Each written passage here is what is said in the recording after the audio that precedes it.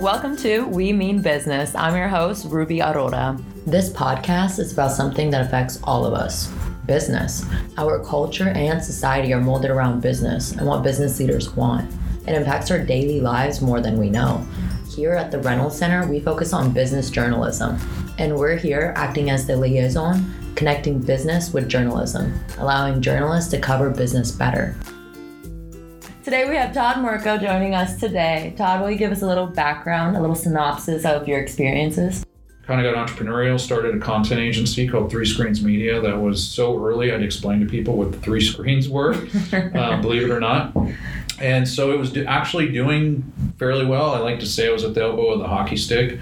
And then the recession hit, and everybody I was dealing with did an about face on spending money on that end, which they should have actually doubled down and spent more money, but they didn't know any better, so they pulled back. I ended up having to do a pivot. I became a consultant, doing everything across the collegiate space, esports, pro space, e-commerce companies, kind of all across the board, dealing a lot with content and the ecosystem and strategy of content. How would you say business journalism and media engagement will change over the next 5 years, since you're so specialized in a lot of data, media engagement?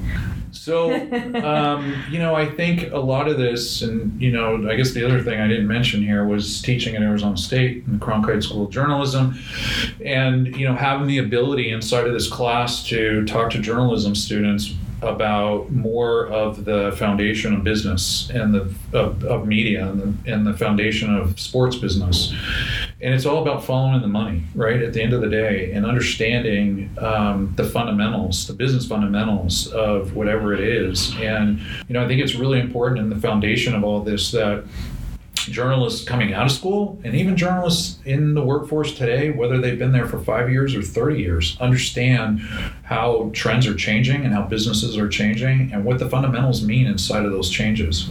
So would you say you need a business background to go into business journalism?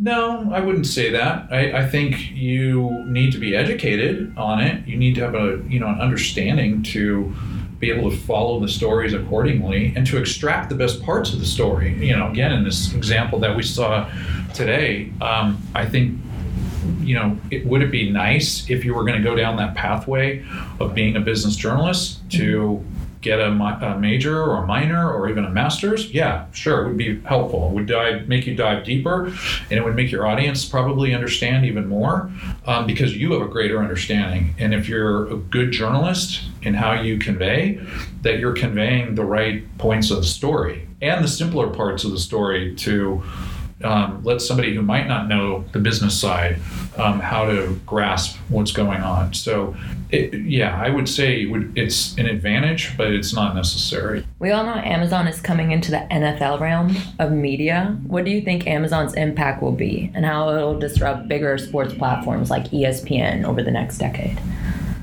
Good question. Thank you. So I'm a big fan of watching Amazon. I'm a bigger fan of watching another e-commerce company in the sports space. You like the underdogs? Well, I like the underdogs, but these guys are as big in a sense. So I think the comparison here is Amazon versus Fanatics. And Amazon, I think, is the 10,000-pound gorilla that is sitting out there ready to jump on anything that there's an opportunity. Personally, I think they're still positioned to make a sizable impact in sports. I think they're taking too long, quite honestly, to make a decision if they really want to jump in or not, leaving the door open for Fanatics. Aren't they supposed to launch in the fall, though? The NFL media? Oh, yeah, they're in, but they could go bigger. Amazon is actually making its impact internationally. Oh, yeah. Far greater than it's making in the U.S. So the question is, when does that conversion happen over here? And that's what I say. Why are they waiting as long as they're waiting? There was rumor they were going to buy the regional sports networks. Why did they jump in and buy them then? They bought the Yes Network that the Yankees own or bought an investment in it. They invested in it. But they didn't jump in and buy the regional sports networks. Now, inevitably, could that happen one day? It's possible. But could Fanatics be that player too? Fanatics, I think they have 100 million consumer base and they're just looking for ways to leverage it. They're going into the betting market, they're going into the trading card market, licensing, they're going to go into NFTs, and the natural progression here in the media space is to go, somehow deliver content to this, subscription content to this user base. So, I think Amazon should be worried about them. I think everybody else should be worried about Amazon. Since they have such a bigger international market, like you said, and then their priority should be making a bigger foundation in the United States. So how would you say Amazon's going to affect the media market? From a journalism perspective? Business perspective, journalism perspective. Well, from a media perspective, as I'm stating, I think it'll be from a rights fee situation and using their platform, their large platform for distribution. From a journalism perspective, I don't know if anything stands out to me at the moment that they're doing. We could flip this and look at Apple. And I think the fact that Apple, inside their Major League Baseball deal, is going to do a nightly show around baseball, they bring journalism back into play, sports journalism. They're going to do look-ins, live look-ins. They're going to do highlight stuff. So they're going to lean on sports journalism to whatever degree around their Friday Night Baseball package. How it affects with Amazon, I'm not sure at the moment. You would think with their ownership of, journalism entities, the Washington Post, right? Yeah.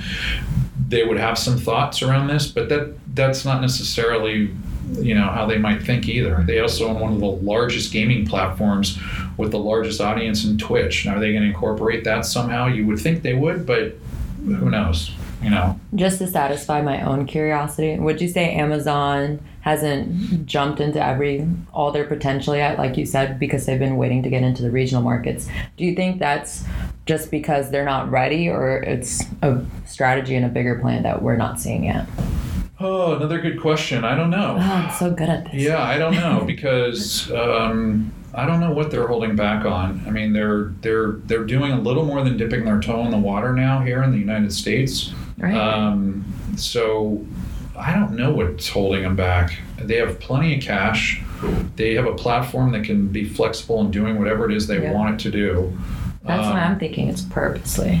And then you mentioned the RSNs, and that was a decision at the time that I don't know how they evaluated that business. To me, it had some factors to it that was like, if I had been running that regional sports network business, I would have been so excited for the idea of the acquisition of Amazon, because it would have given me e-commerce opportunities on day of game. Like, I could deliver to the house, my partner. So in Arizona, if the Diamondbacks game was on and they were doing a bobblehead night and you were watching and can prove you were watching, I could literally deliver you a bobblehead at home. I mean, these are things that, just give you different ways of being creative and engaging with the sports fan.